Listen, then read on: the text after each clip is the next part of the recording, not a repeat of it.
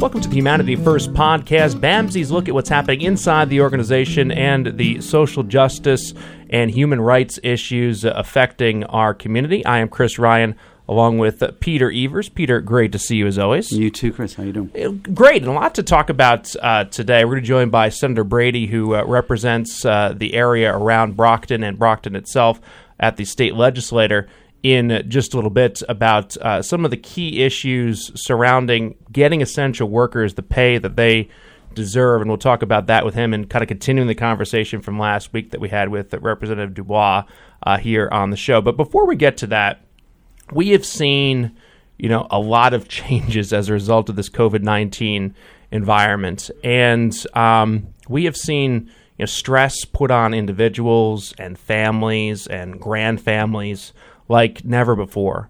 And we wondered what was going to be the effect on them. How was, alcohol usage going to increase? Was drug usage going to increase? Was there going to be more individuals looking for counseling? And, I'm curious from your perspective as you look at the data and also from both outside and inside the organization, what you're seeing in that realm. Yeah, it's probably a great point in time to look back and look forward. Oftentimes you think about a crisis, and a crisis is short-lived. You know that you're going to have to batten down the hatches for a while, and then it'll end. And what's interesting is somebody said to me the other day, "Oh man, I can't wait until 2020 ends." And I said, there isn't a magic end to this whole thing at the end of this year. Yes, we've had a number of awful things happen. There's no doubt about it. And actually, if you just cast your mind back to the fires in Australia, that seems like it was in a different era, but actually that was in 2020. So a lot of bad things have happened this year. We've had our life turned upside down. We've gone into lockdown. We're all wearing masks. We've had the politicization of this COVID so that oftentimes families are pitted against each other. When we went into lockdown, there were a couple of things that people said we had to look out for. Watch out for alcohol consumption, they said. Now, we know that the bars all locked down at that time, and there was a 40% increase in sales of alcohol in the liquor stores and supermarkets. I think we're at a stage now where we're out of crisis mode. We're out of that. Like, it'll be over. We're readjusting to a lot of different things, and I think we've seen that uptick in alcohol as a coping mechanism. People may be aware of this because there are a lot of public health commercials on the television now, just saying, "Listen, if you think it's okay to have a couple more extra a night, don't get into the habit of doing that, because that is your self-soothing mechanism." And there's a lot to be upset about. There's children not going back to school, children going back to school, worrying about children when they're back at school, people who have lost their jobs. The number of companies that are going out of business and closing for good is reflected in the higher unemployment rates. And, of course, Wall Street at the moment is really struggling. We're in a very dark period of time. And I think the message that I would have to people is make sure you take care of yourself. By increasing drug and alcohol use, you're not helping your long-term health outcomes. And if it goes on, and we've been in this situation now for 7 months, if it goes on, there can be habituation to alcohol, and people should really be aware of that. And that whenever they can, if they're worried about that, then reach out and talk to a counselor, get help, talk to a family member, because there is lots of help out there. But it is the natural thing to do, to say, look, I've had a really stressful week, month, 6 months. I'm going to reward myself with more of an alcoholic drink than I did before. Let's just think about that and just keep that in mind, that actually is contributing to poor health outcomes. Yeah, I think it's such a challenge for individuals to try to adjust to what basically is a new normal. Mm-hmm. Generally, when you're in a crisis situation, there is hopefully a beginning, a middle, and an end. And we're not sure if we're closer to the beginning or the middle or the end. And as you referenced, most individuals are in a place right now where they've kind of moved beyond the initial aspects of COVID, the lockdown, and have kind of moved back into society. But it's not exactly the same as it was before. But there's also this fear of, when are we going back into lockdown? Are we going back into lockdown? Are the economic circumstances going to get worse? And for many, many years, I don't think a lot of people worried about these types of things. I think that, we took a lot for granted, and our everyday lives very much we took for granted. The kids go to school, you go to work. If you want to go to a concert, you go to a concert. If you want to travel, you get to take a couple trips a year if you're fortunate, maybe one big trip a year as a family. Now there's no travel. There's work in a new way. There's school in a new way. And, a lot of the things that people did before in order to relieve stress are gone. And, even there are many people going to the gym. And now you don't go to the gym. We're going back into winter months. People were biking and kayaking and running and doing all of that. You don't want to make too big of a deal out of it because obviously there are a lot of challenges in life. And but the fact of the matter is that this is a big deal. When you have this type of an interruption, it is something that I think a lot of people just haven't really addressed either. Yeah. It's just trying to get through it and to cope with the situation. But there's not been a lot of reflection about how life has changed. And when you think about not just the way that your life has changed, but the way your neighbors, your friends, your spouse, your kids, your parents, and it can kind of get overwhelming. And people just don't have the outlets that they had prior to this. And as a result of that, you can very easily see how people can get into habits with alcohol or with drugs because a lot of the other mechanisms are not available as they were before. That's right. The other interesting thing about this is, because at the beginning of this, I read a lot of things that said, your parents and your parents' parents, went to war and they fought. And that is absolutely true, and that was a very different time. But or you don't have cancer, you should be grateful for the situation. Right. At least you have a house. Right. Yeah, and so we've been told, it's not that bad. I was thinking about this the other day when we were at war, and certainly in the Second World War, not that any of us remember this, but I do from my parents have this real sense of cohesiveness in the nation, that we knew that we were fighting against a common enemy, and the enemy was fascism. And you could get behind that. So everybody was sort of looking in the right direction. The situation we're in now is absolutely the opposite of that. It has become politicized. You can meet somebody in the street who says this is a hoax, or you can meet somebody like one of my family members who has totally locked themselves down because they're really worried about giving his parents coronavirus in their work. So different opinions, different ways that this has been manipulated, and we have lost something. And different people to blame. Yes. I mean, in the past, there's been a unification in a common enemy during these circumstances. In 9/11, it was Osama bin Laden. It was Al-Qaeda. We were going to do everything we could in order to get them. Many of people in my generation wanted to sign up and serve in the army and go overseas and get those that did this to us. And that's generally the circumstance. Even when there's economic downturns, there's the common enemy. There's the rich folks. There's Wall Street. In this, we have kind of turned on each other, and it's the Chinese Communist Party. It's the Trump supporters' faults for not wearing masks. It's the Democrats for creating too much hysteria and putting people out of business when this is not something in which there needs to be as much focus as there is. And as usually the case, the truth is somewhere in the middle, but people can't find the middle anymore. And that's such a good they can't. And there's no mechanism for individuals to say, why don't we just take a step back and you don't have to wear a mask all the time, but you should wear a mask when you go inside. I mean, there's no common ground. No. And that middle ground has been eroding, I would say, really for the last 10, 15 years. And we're in a pretty bad situation with that, I think. You know, the other thing, Chris, that I think about a lot is that when we look at trauma, any percentage of population will have a pathological reaction to trauma. You think about 9/11, there were many people who were deeply affected by that, weren't able to work, etc. The same is true with this COVID thing. And one of the things that they talk about in trauma, post-traumatic stress disorder, is that you have shattered assumptions. So I assume that I'll be able to send my kids to school. I'll assume I'll be able to work. I'll assume I'll be able to go on vacation. All of those things have been shattered. You can't do that.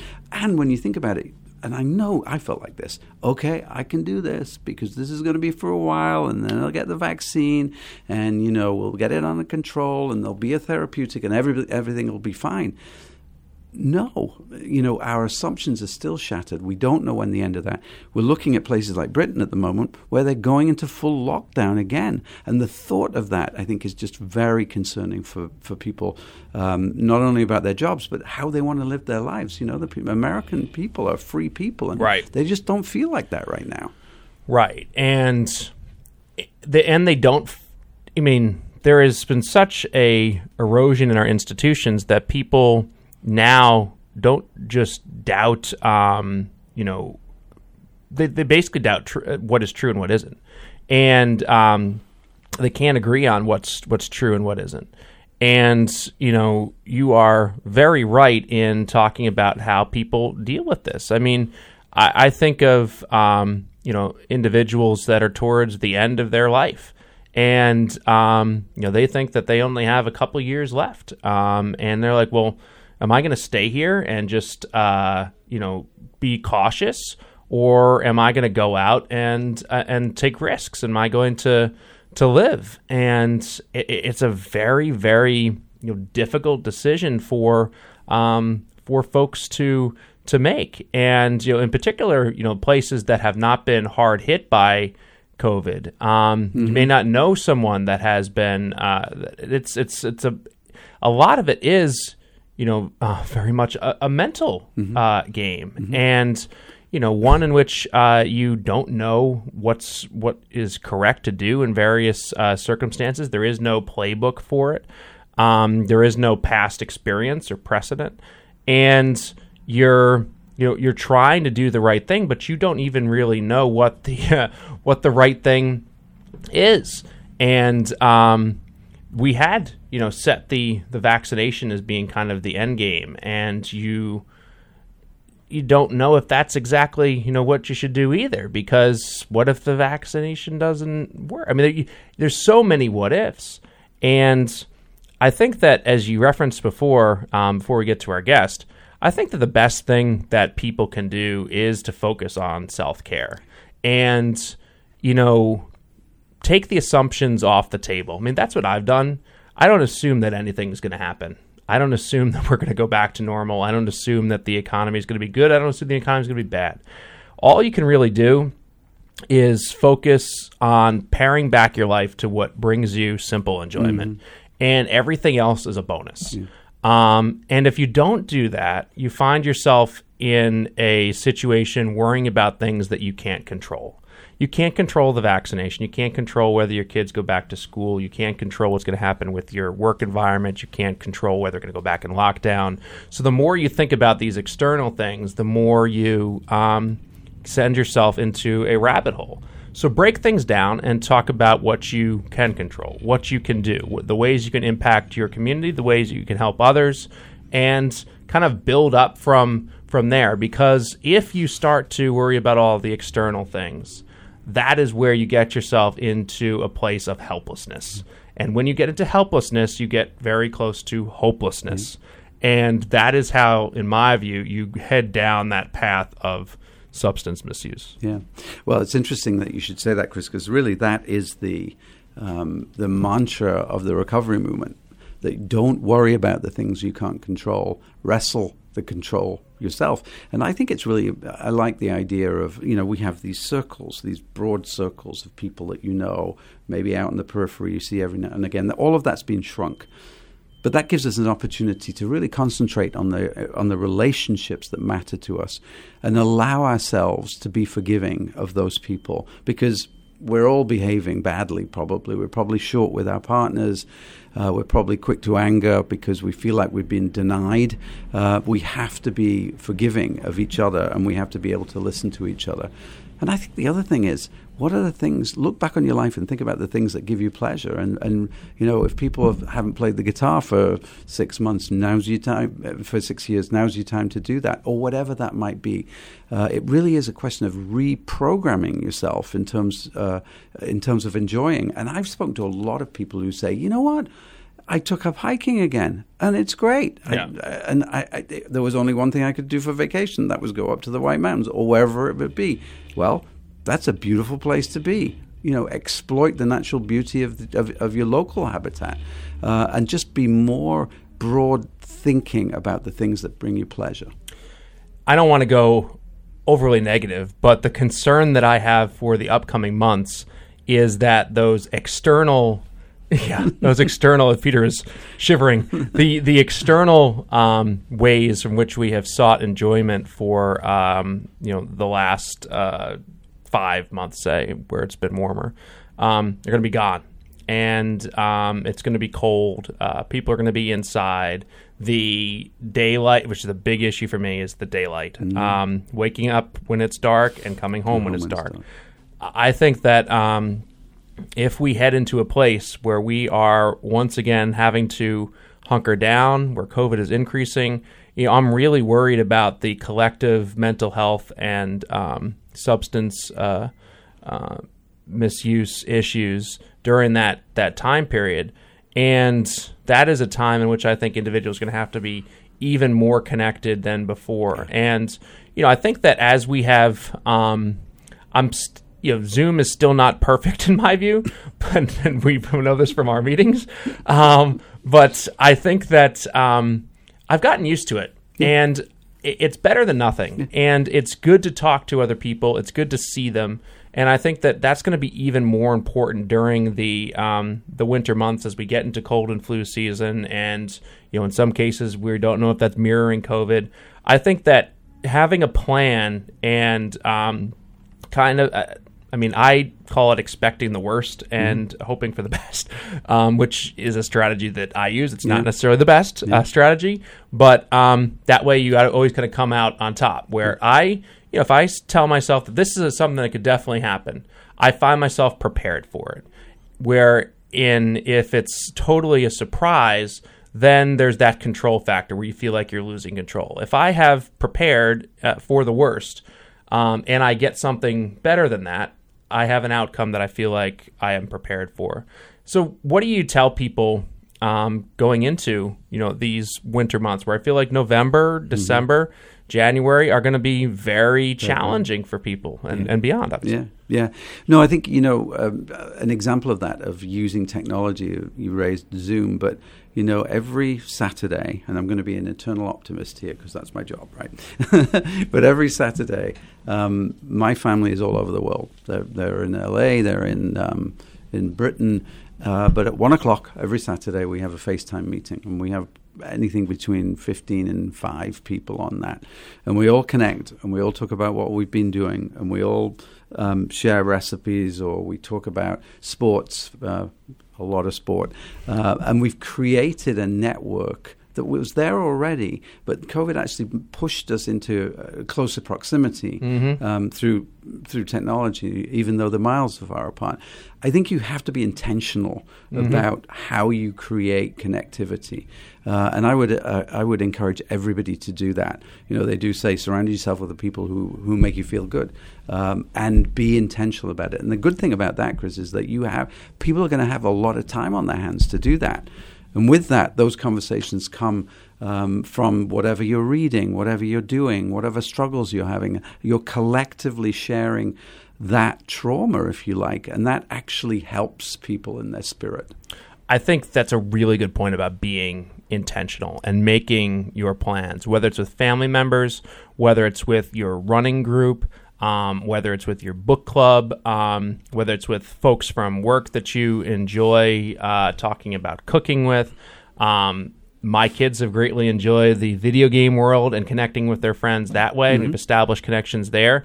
So, yeah, be intentional, set times, and find ways in order to get through these challenging times with joy and excitement, as opposed to, being concerned, worrying, and really kvetching, if you will, about things that you cannot control. So I'm going to hand it over to Peter, who's going to introduce our guest for this week's show. Hi, Senator Brady. Thank you so much for joining us on the show today. Really good to talk to you. You may not remember this, Senator, but when you were a rep, I was working for the state down in Brockton, and you were always so supportive to our stigma campaigns. And in fact, you wrote me a letter at the time thanking the department for doing the work, and I still have that letter. So I just wanted to acknowledge that our paths have crossed in a few years ago, and also to acknowledge the work that you've done for the city of Brockton over the years and your constituents, because everybody that I speak to, speaks very warmly of the support that you've given to people over the years, and hopefully will do into the future. So welcome to the show today. Thank you very much, and thank you for having me.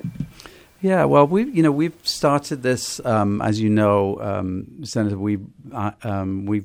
I've been with BAMSI for about 6 months now, and it's been a little bit of a rocky start for me. Some people accuse me of bringing COVID to BAMSI, but I assure you I didn't. But I did start within a week of the pandemic.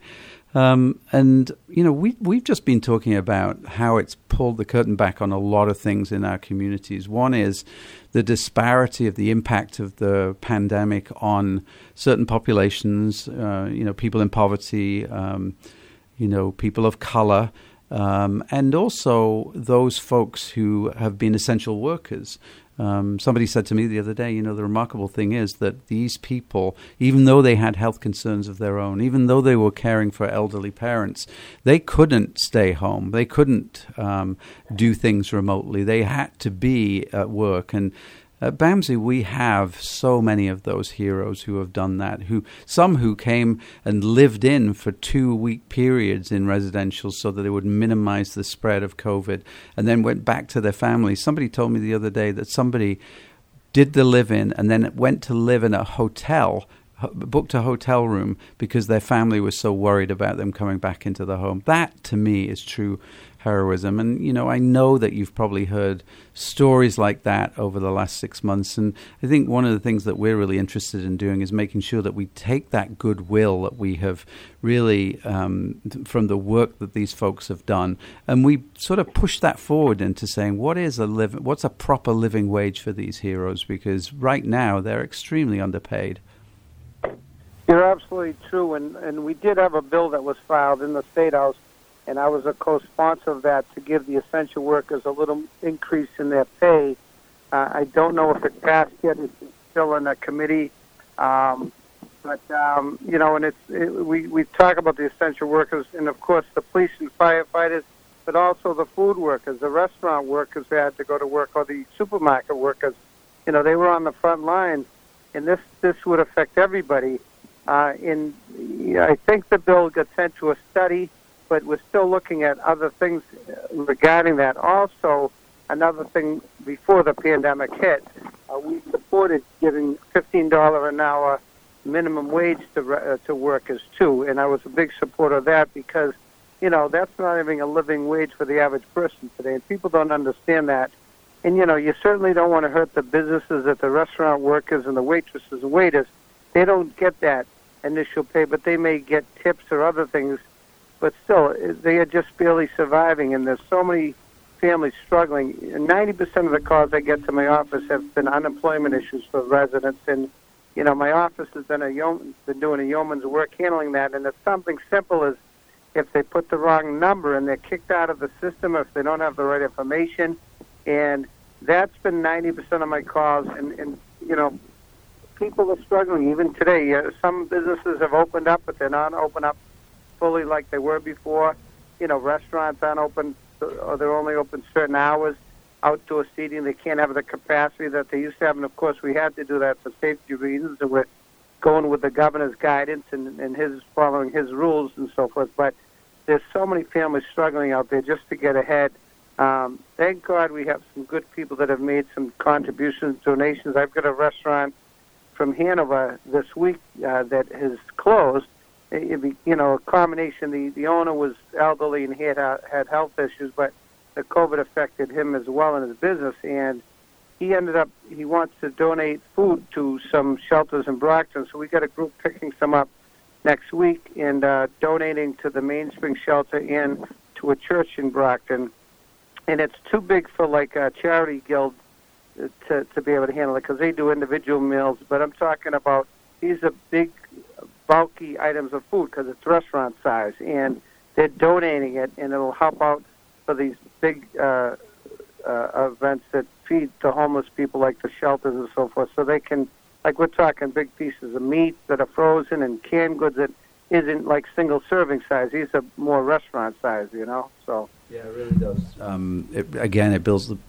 It sort of pulls the curtain back on some of the inequities. At BAMSI, we do the Greater Boston Food Bank brown bag sort of donation every month, and about 1,300 people benefit from that. It does worry me though that that's once a month. How are people managing for the rest of the time? And and I think that the same thing applies to some of the people that work at BAMSI, who are on wages that are not sustainable for a family. And I think, I'm sorry to bring it back to this, Senator, but, we really need to take this moment in time to file bills like the one that you sponsored around the supplemental income for folks.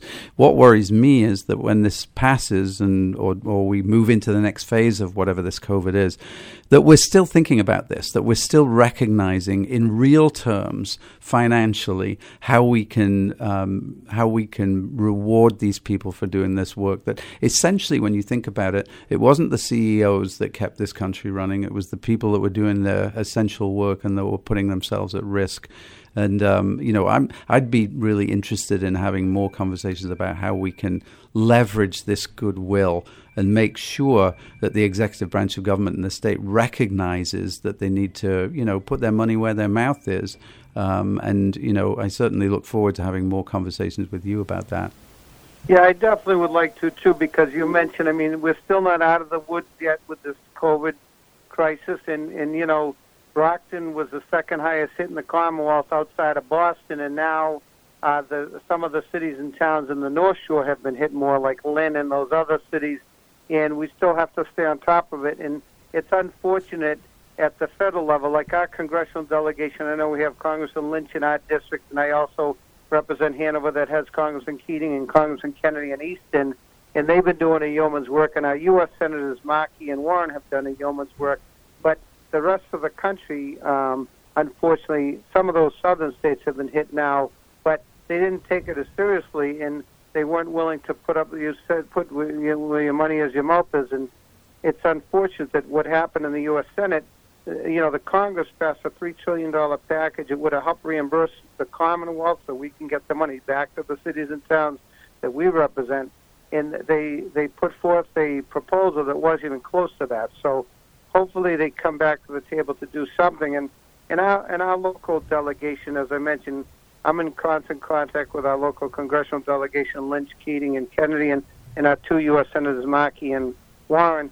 They've been great with us. They've been helping us out. But some of these legislators in other parts of the country, and I hate to mention the person in the White House who, obviously you can never believe different words comes out of his mouth at different times.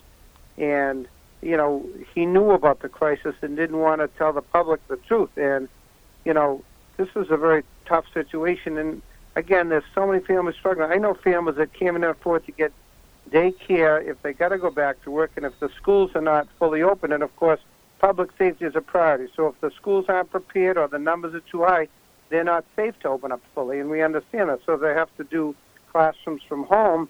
But then some of these families struggling. They can't afford to have a babysitter or a daycare like the wealthier families can. And we've got so many families that are trying to make a decision on that. Do they go to work, and who are they going to get to take care of the young children at home as well, That is State Senator Brady joining us here on the Humanity First podcast, BAMSI's look at what's going on inside the organization and also some of the important public policy issues surrounding BAMSI's work. And, you know, as you're talking, I'm thinking about two things that are taking place that seem to be operating in exclusive silos, but should, you know, perhaps be brought together. You have an organization like BAMSI, which has a tremendous amount of openings and are looking for individuals to come and work and make a career at BAMSI, and you also have significant issues with unemployment. So, in my view, it's kind of frustrating that the state does not look at this and say, well, how do we solve these two problems at once? We have individuals who are out of work, and we also have openings at the same time. And, you know, there's obviously been a lot of discussion in the past about job retraining and things of that nature, but I feel like there has to be a more robust solution, and whether it's offering incentives via college programs, tuition reimbursement, or just flat out weekly checks like we saw for individuals who were unemployed. There was a $600 a month bonus that was given to individuals, and that was obviously a time period where people needed to be at home, and therefore that was the incentive. But you have these two problems where there's underemployment and a need for essential workers, and you have individuals who are unemployed. How do you marry the two? You bring up a good point. We had training programs years ago. Before I became a state legislator, I worked at Massasoit Community College with a CITAP program, which stood for Construction Industries Training and Placement. And it was a federal and state-funded program to help women and minorities get training in the construction industries. And other community colleges were involved, so we had a higher placement rate than any other community college, and it worked, and we were under budget. And one of our former governors cut the program, and I've been trying to get something like that re-implemented. I've also talked to Marty Walsh, who was a colleague of mine when we served in the State House together, and now he's the mayor of Boston, because he was looking to do something. It was a perfect program. We helped them get into the pre-apprenticeship training, and I'll tell you a positive story from that. A woman who was a single mother, struggling, she ended up getting a job, and we also had phase 2, which was your CDL training, which is a commercial driver's license, and that's like a piece of gold in your hand. So here's a single mother, got off the welfare system, got a job, was able to buy a home for her family, and she's still working doing construction, building bridges on the highways with a big union company. And that was a perfect type of initiative that we need. And we have other programs out there, but you need more of that. And you hit the nail on the head with training and the job and the money for the training, because this saves money for the Commonwealth in the long run, because it helps get people working, paying taxes, paying into the system, and helps get them a job and helps build up their self-esteem. And it's a win-win across the board, and that's why we need new programs. And especially as we get away from fossil fuels, which I'm a big supporter of environmental issues, and I've worked with Sierra Group and the Environmental League of Massachusetts. This country as a whole has been working, and of course the Commonwealth, to get away from fossil fuels, to get more into clean, renewable energy, whether it be wind, solar, whatever. And we had done the first solar field in Brockton, turned a brownfield site into a bright field years ago. That produces energy for some city buildings. That's a perfect way to create jobs for people to get into the clean energy world and get away from these fossil fuels. And it's a win-win, and we're not depending on the fossil fuel industry. But, as you know, some of those fossil fuel companies have lobbyists fighting, and they lobby Washington to try to get away from that. And again, I think sometimes when we move forward, whoever gets in that White House, they kind of go backwards with these things. And again, we certainly don't want to hurt the local oil man who has to deliver oil, or the gas companies that are doing a good job in that instance. But there's so many potential with job creation in this new industry, and it's getting away from the fossil fuels. And we've seen what's happened to our environment. That's why, fortunately, I was able to get money in our state budget to clean up cryonic bacteria in Silver Lake and the lakes and the ponds that feed Silver Lake, because Brockton and some of the surrounding towns gets their drinking water from that. And that's one thing in the Commonwealth. We work very well together, Republicans, Democrats, working across party lines, and we've got things done. But like you and I, we have to balance our checkbooks. At the state level, we can't deficit spend. So we have to balance the budget, and we're still looking at trying to get more revenue into the state so we can deliver the dollars back to the cities and towns we represent. And I know hopefully our federal government, and I know our local delegation is doing a yeoman's work, but hopefully they get a stimulus package passed. This one that they passed was helpful. You know, the CARES Act, that they got money into the cities and towns. I know also Plymouth County were able to apply and got $93 million. They are delivering those dollars to the cities and towns they represent. Brockton's the only city in Plymouth County, but the other towns, and it's just for COVID-related items. So if it's for classrooms, for computers, for laptops, anything related to COVID, it can be used for, but you got to get your applications in a timely manner. But I want to say that if anybody does need help, I'm going to give my office number. That's 617-722-1200, 722-1200, and my email is michael.brady@masenate.gov. And, you know, I've heard from many, many residents, and as I mentioned, the unemployment issue has been the toughest issue to help people out. And we are concerned because, you know, some people think, oh, they got that $600 bonus. They're making more money on unemployment than they were working. And that's certainly not the truth from your average employee. I mean, most people are struggling, barely getting ends meet as it stands, and this is just keeping them barely above water. And now we don't know what's happening with the second phase because that is put on hold, and we're looking to see what's going to happen moving forward because, again, a lot of people are struggling. Now, there was some people that complained to me, oh, they're going to abuse it, and I do say that if anybody is collecting unemployment and they are working under the table, they can be held accountable. And one company, there was a glass company in Brockton, the owner was doing the right thing, covered the employees' medical insurance while they were out of work. They were getting unemployment, and they were working under the table. When he had work for them and he called them back to work, they refused, and they admitted on the phone that they were making money under the table. So they can get their unemployment stopped if they are abusing it, and that's the sad part. It was only 2 people out of thousands and thousands of people that we found doing this. Yeah, and those are the ones, of course, that people talk about. But yeah, and most people, as you and I know, and I appreciate all the work BAMSI does because I've known a lot of families that are struggling.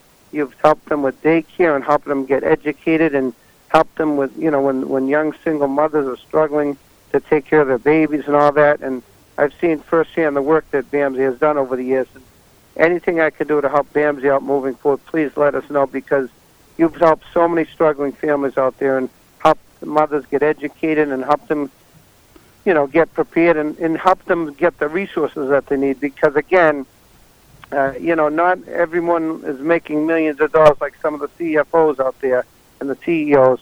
Most families are struggling, and this has been one of the most difficult times. They're comparing this to be potentially worse than the Great Depression in 1929. Yeah. And, we did have an epidemic with the Spanish flu back in the late 1900s, and this is probably worse than that, Yeah. Senator, we're a little bit up against time, but obviously we really need to engage in these conversations. There's so many great ideas that you shared with us, and I really look forward to speaking more with you as we move through this COVID crisis towards stabilization. Thank you so much for being a guest on the podcast. Well, thank you, and I look forward to talking with you again, and you have my contact information. And also another thing we got to get passed is the Fair Share Amendment, because that will tax people making over $1 million.